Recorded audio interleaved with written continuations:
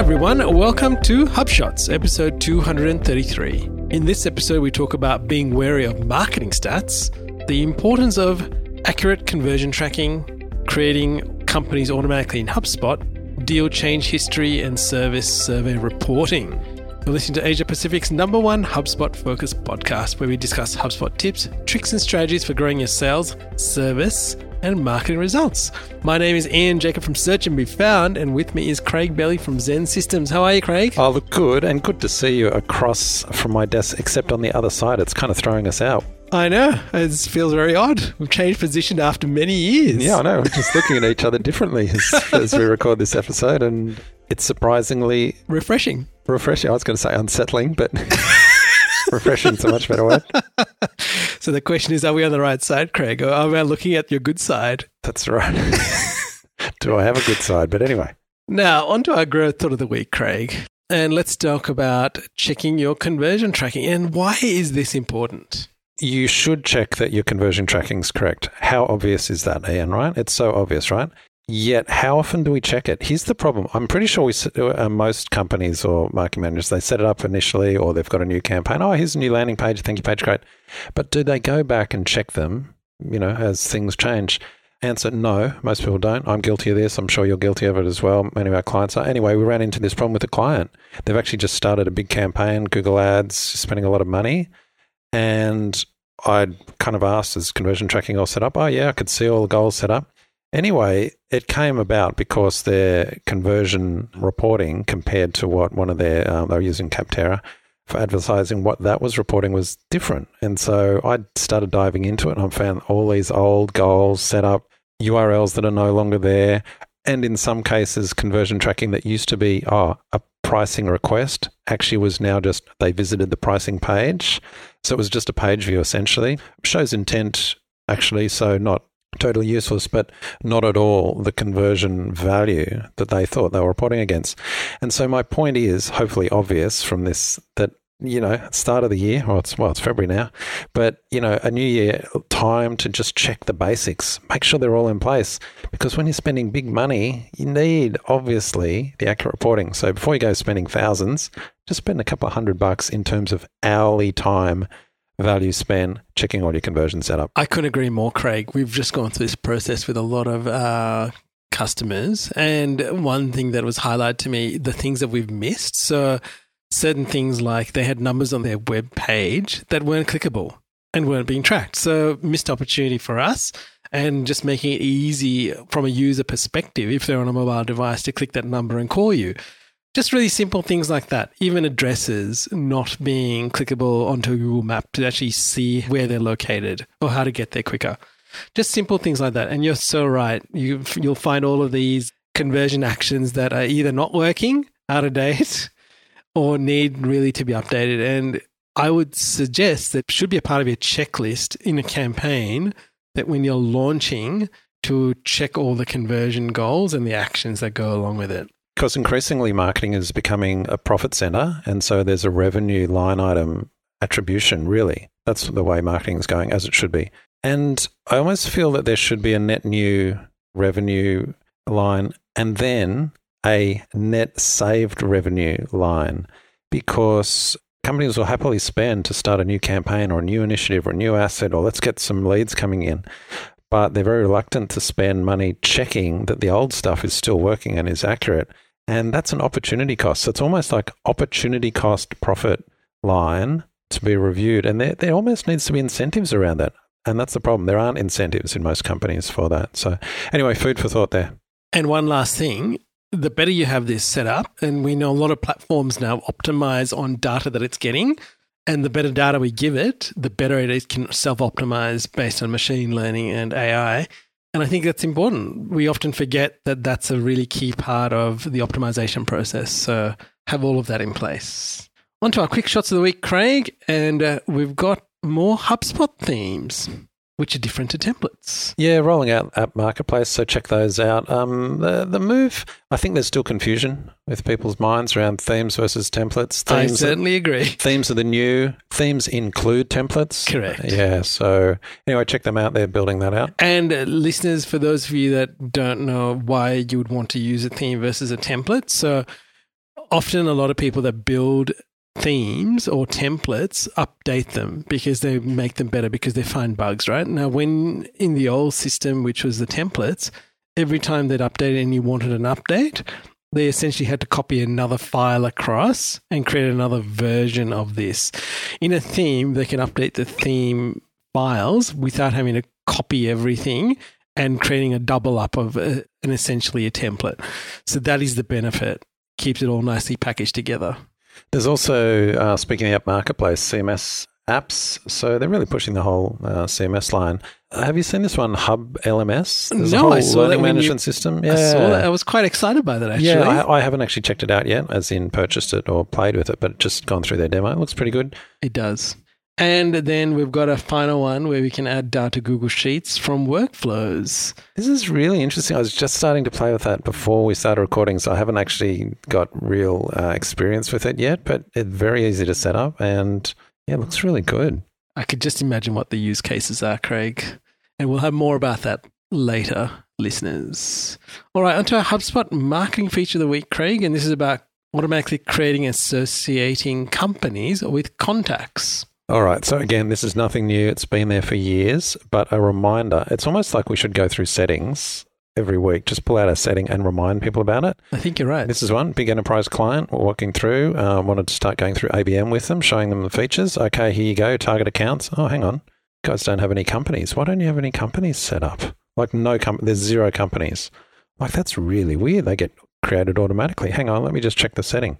Oh, turned off. And so in the show notes, we've got a screenshot. It's a setting, folks. You just go into your data management objects and the companies tab and you turn it on. And it's basically automatically create and associate companies just based on the contact's email address, right? It's been there for ages. This was turned off on this particular client. Now, the reason was, we're kind of tracing it back, and I was asking him, is this because you deal with big departments, government departments or subsidiaries and things like that? Yes, that was the historical reason. The good news is that since that, there's actually a new option in that setting where you can opt out certain domains from this applying to. So I was just like, okay, let's get that list of opt-out domains. Then let's turn this feature on because you really do want those companies to be created. And then, of course, all the other goodness flows through the companies. You get those company stats. So a reminder, listeners, that setting's there. Make sure it's turned on and you'll get that extra insight in your portal. Couldn't agree more, Craig. And on to our HubSpot sales feature of the week. And this is, if you're using HubSpot Sales Professional Enterprise, I'm loving the new sales analytics, Craig. Brings joy to my heart. But I'm going to highlight one report, and it is the deal change history. And people often ask us, how do I know what's changed, right? And what this does, it really makes it easy for you to compare what's changing. And you can do different time periods and deal amounts, stages, forecasts, close dates. What I wanted to highlight is the ability to quickly do this, but also to filter different salespeople, being one of them, or different sales teams, and just be very clear. And you can even add this as a report to a dashboard. So I encourage you to check it out and play around with it. It can be confusing to start with. I did have confusion. And thank you to Elliot for dispelling some of that confusion. But I would encourage people to actually play with the different time ranges and see what is changing, because as you play with it, you will get more understanding into the importance of it. Let's just give a shout out to Elliot. So good to have him back. I know he took a little bit of time off last year. I caught up with him last week, and you caught up with him today. Yes. So good chatting with him. Such is. a smart and helpful guy. He is a good egg. He's a good egg. I think that's a good expression, is it? Where's get a good egg? He's a good egg. Where's that come from? But it's a term of endearment. And look, sorry for that distraction. Going back to these sales analytics reports, they're actually really good. I've just started trying to get my head around the whole sales forecasting features that have been rolling out. I think they're mainly in beta, although a lot of portals have them. Really good. But like you said, yeah, kind of confusing at first. And then I'm now just getting up to speed to work out. You set up goals, then you track against them, and you can do all kinds of forecasting based on various algorithms. Really interesting stuff. I'm not up to speed enough with it yet to kind of talk about it on the show, but it's definitely something that I'm looking at the moment. Very, very powerful stuff coming from HubSpot. Now on to our next simply powerful thing, Craig, the HubSpot service feature of the week. And this is to do with the feedback stream on the dashboard. And this is really useful for keeping an eye on all your your survey feedback. And it makes it really easy to see. So we've actually added this to dashboards for the general manager and for people in customer service, so they can see this stream of what's going on and be easily able to drill down. And it's been one of those little hidden gems that they love to see. So, and we'll put a screenshot in the show so you can see what's going on. All right, on to a HubSpot Gotcha of the Week, Craig. And I'm sure we've spoken about this over the years where we could do it, now we can't do it, and we still can't do it. But this is about connecting your HubSpot to Shopify and the HubSpot products being synced into HubSpot, and then having the ability to use those the Shopify products in a HubSpot dealer quote. Now, you can't do that. You can see it in a deal if that deal's been created or if that's been coming across from Shopify, right? You will see the deal and the products associated. But let's say we go create a deal and we then try to add those products into a deal. They cannot be found. So there is actually a community post about this, and HubSpot say they're actively looking into it. Now, as we were talking before, I think this was available and then some changes took place and then it wasn't available. And so they are looking at re-implementing it. So there is an idea on the HubSpot support community forums. Yeah, I upvoted it, and you've got the link in the show notes to upvote it. It is kind of weird. They really went diving into the Shopify integration. It was looking very promising. I'm going to say 4 years ago, 3 years ago. Yeah, it was a while back. And they've really neglected it. That's kind of weird. I guess they've got so many things to choose between, and that maybe there was telemetry was showing there wasn't much interest. I don't know, but I would like to see that stronger. I've got a couple of Shopify portals that we're connecting, and it's almost they're not talking in an integrated fashion anymore. It's kind of weird. That's right. And so I think on the community forum, the workaround was to export the products from Shopify and load them into HubSpot as an import. Now, for the problem I'm trying to solve for a customer of ours, not really viable because they're constantly adding products or they're selling products that are one-offs and they have to come off. So just the management of that could be a nightmare. So we are testing some other ways to do this. So stay listening because we might find an interim solution until this becomes a feature. All right, now talking about a marketing tip, which is being wary of marketing stats, Craig. I know. Look, we've talked about this before, and in fact, in episode 151, probably a year or two ago now, I had a big rant about this. And it's this whole problem where blog posts and articles reference stats that, feed the story that the article's trying to promote. When you dig into them, you find quite often they're from stats that are years old. They're from stats that are demographically not relevant. Sometimes they're just misrepresented, things like that. So here's the clincher. They're often got a really small sample size. So, they'll say 72% of X people don't do Y, as if, that's compelling. And then you look into the stat and it'll say, on a sample of 30 people, it's like, what? That's, it's no statistical confidence.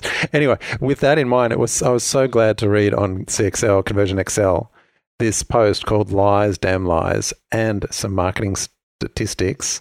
Bud Hennickes talks about and gives some great examples highlighting this. Where you dig in, it's like, that's from 12 years ago. That's irrelevant now.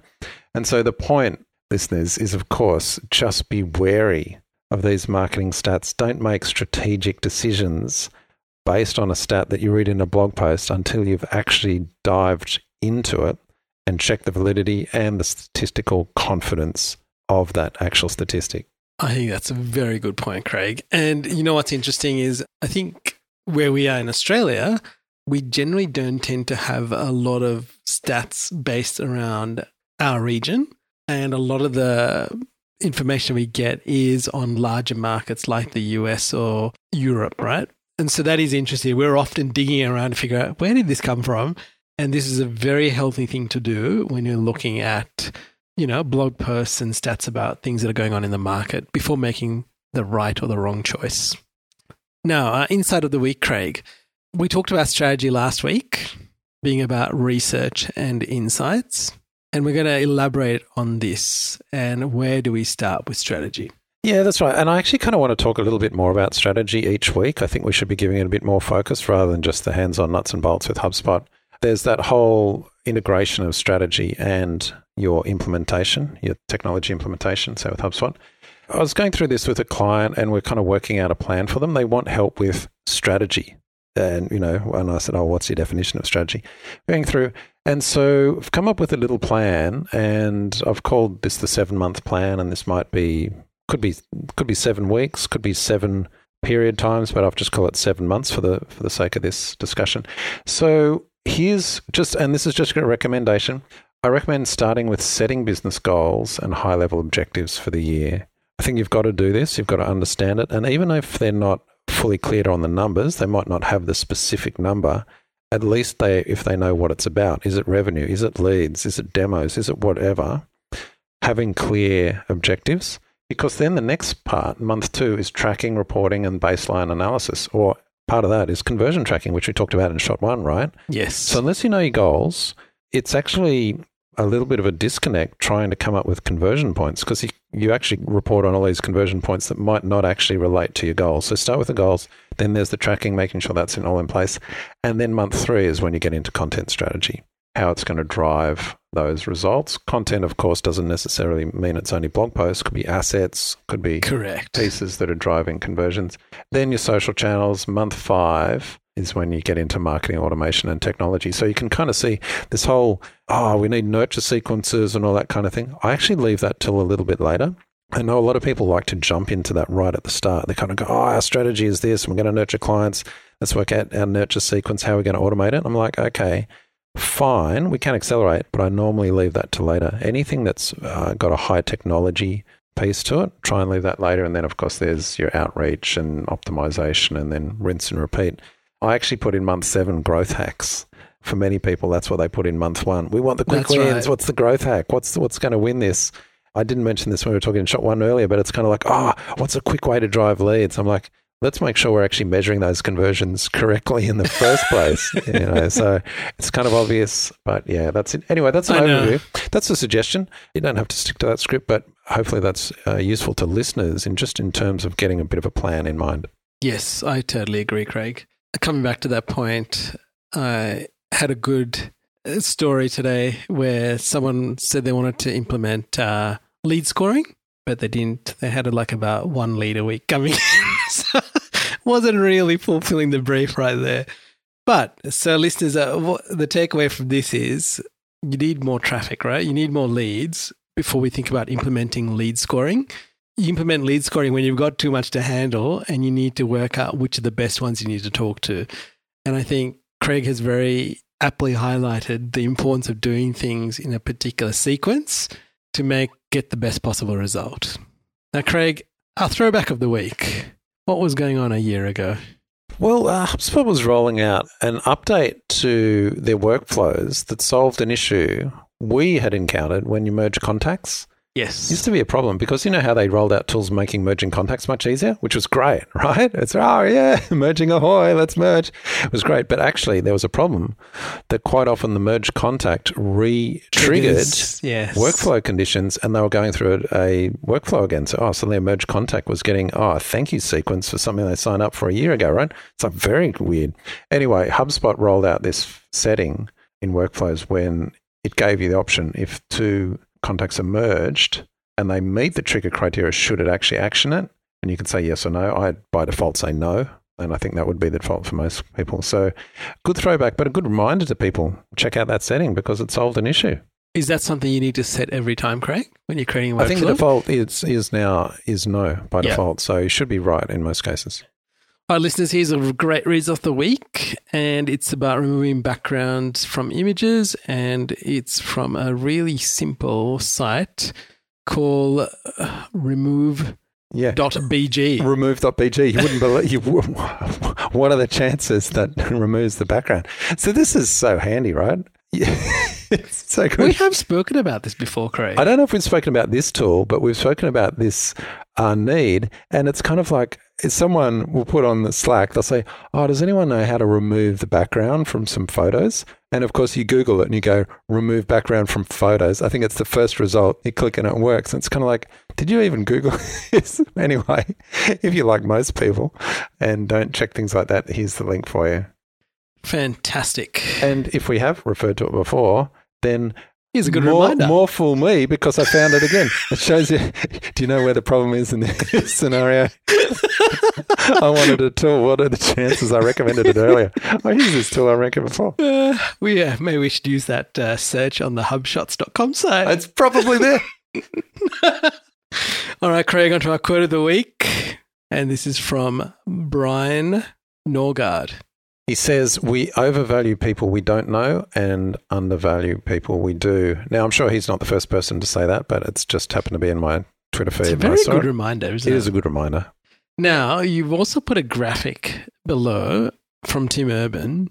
Yeah, Tim, who writes the Wait But Why blog. Oh, yeah. Have you read that? No, awesome. I haven't. Oh, he's done TED Talks and things. He's fantastic. But anyway, he's got this graph where it's like how well I know the person on the x-axis versus my opinion of other people. I love how the opinion starts down at demon. The person's a demon. Oh, I can't stand them. But over time, you get to know them and you find actually, they're human. My wife and I have chatted about this before. You meet people and maybe you don't chat with them, but just you kind of see them across the room or you hear them talking or something in the office and you make an assumption on them. Oh, that guy's annoying or that person, Yeah. And you almost have this thing in your head where you hate them, right? Because you don't know them. And then you get to know them and you find, you know what? They're actually a person. They're doing their best they can. They're actually quite a nice person. And sometimes they become very close friends. You know what's interesting in this graph, listeners? This one of the axes, it says my opinion of other people starts at demon, goes to human, and then goes to angel, right? And how well do you know the person? And over time, what this graph shows that if you start at either end, demon or angel, it all converges to human, right? Well, that's the flip side, right? You don't know someone, you see them across the room, you think they're wonderful. Oh, this person's so smart. They're so great. Then over time, you're like, oh, actually, they're a flawed person like me. That's right. They're just normal. They're just human, doing their best, making mistakes like we all do. And it's a good reminder to be empathetic as we learn and know about others. All right, Craig, you got some cracker links of the week, and this is all to do with SEO. Because that's where the opportunities are, I think, in SEO. There's always new things to be learning. Surfer SEO, which is a tool we're starting to use, they've got a free writing course. It's free until the end of February. Then they're going to be charging, I think, about $200 for it. So sign up now. It's quite good. And speaking of SEO, Shot 12, jumping ahead, Brian Dean, talking on SEO in 2021. He's the master at updating his post every year for the year. I saw another study where someone was testing the effect in Google of just updating page titles to include the year and in some cases the month. And it did improve quality because people like that kind of recency. Anyway, not putting aside that he's done that, the post itself is very good. Thing I'll call out, the very first section, you know what he talks about? Core Web Vitals. Wow. Which we've been talking about recently and even last episode, we were chatting about this whole performance piece. If you haven't already connected with us, please connect with Craig and myself on LinkedIn and send us a message. We'd love to hear from you. And if you've got something that would help others that we could share, we would love to hear from you too. And again, we do appreciate everybody listening to us. And we hope you have a great month. Until next time, Craig. Catch you later, Ian. Hey there, thanks for listening to this episode of HubShots. To get the latest show notes, HubSpot tips, and resources, sign up at hubshots.com. You can also book time with us to help you grow better with HubSpot.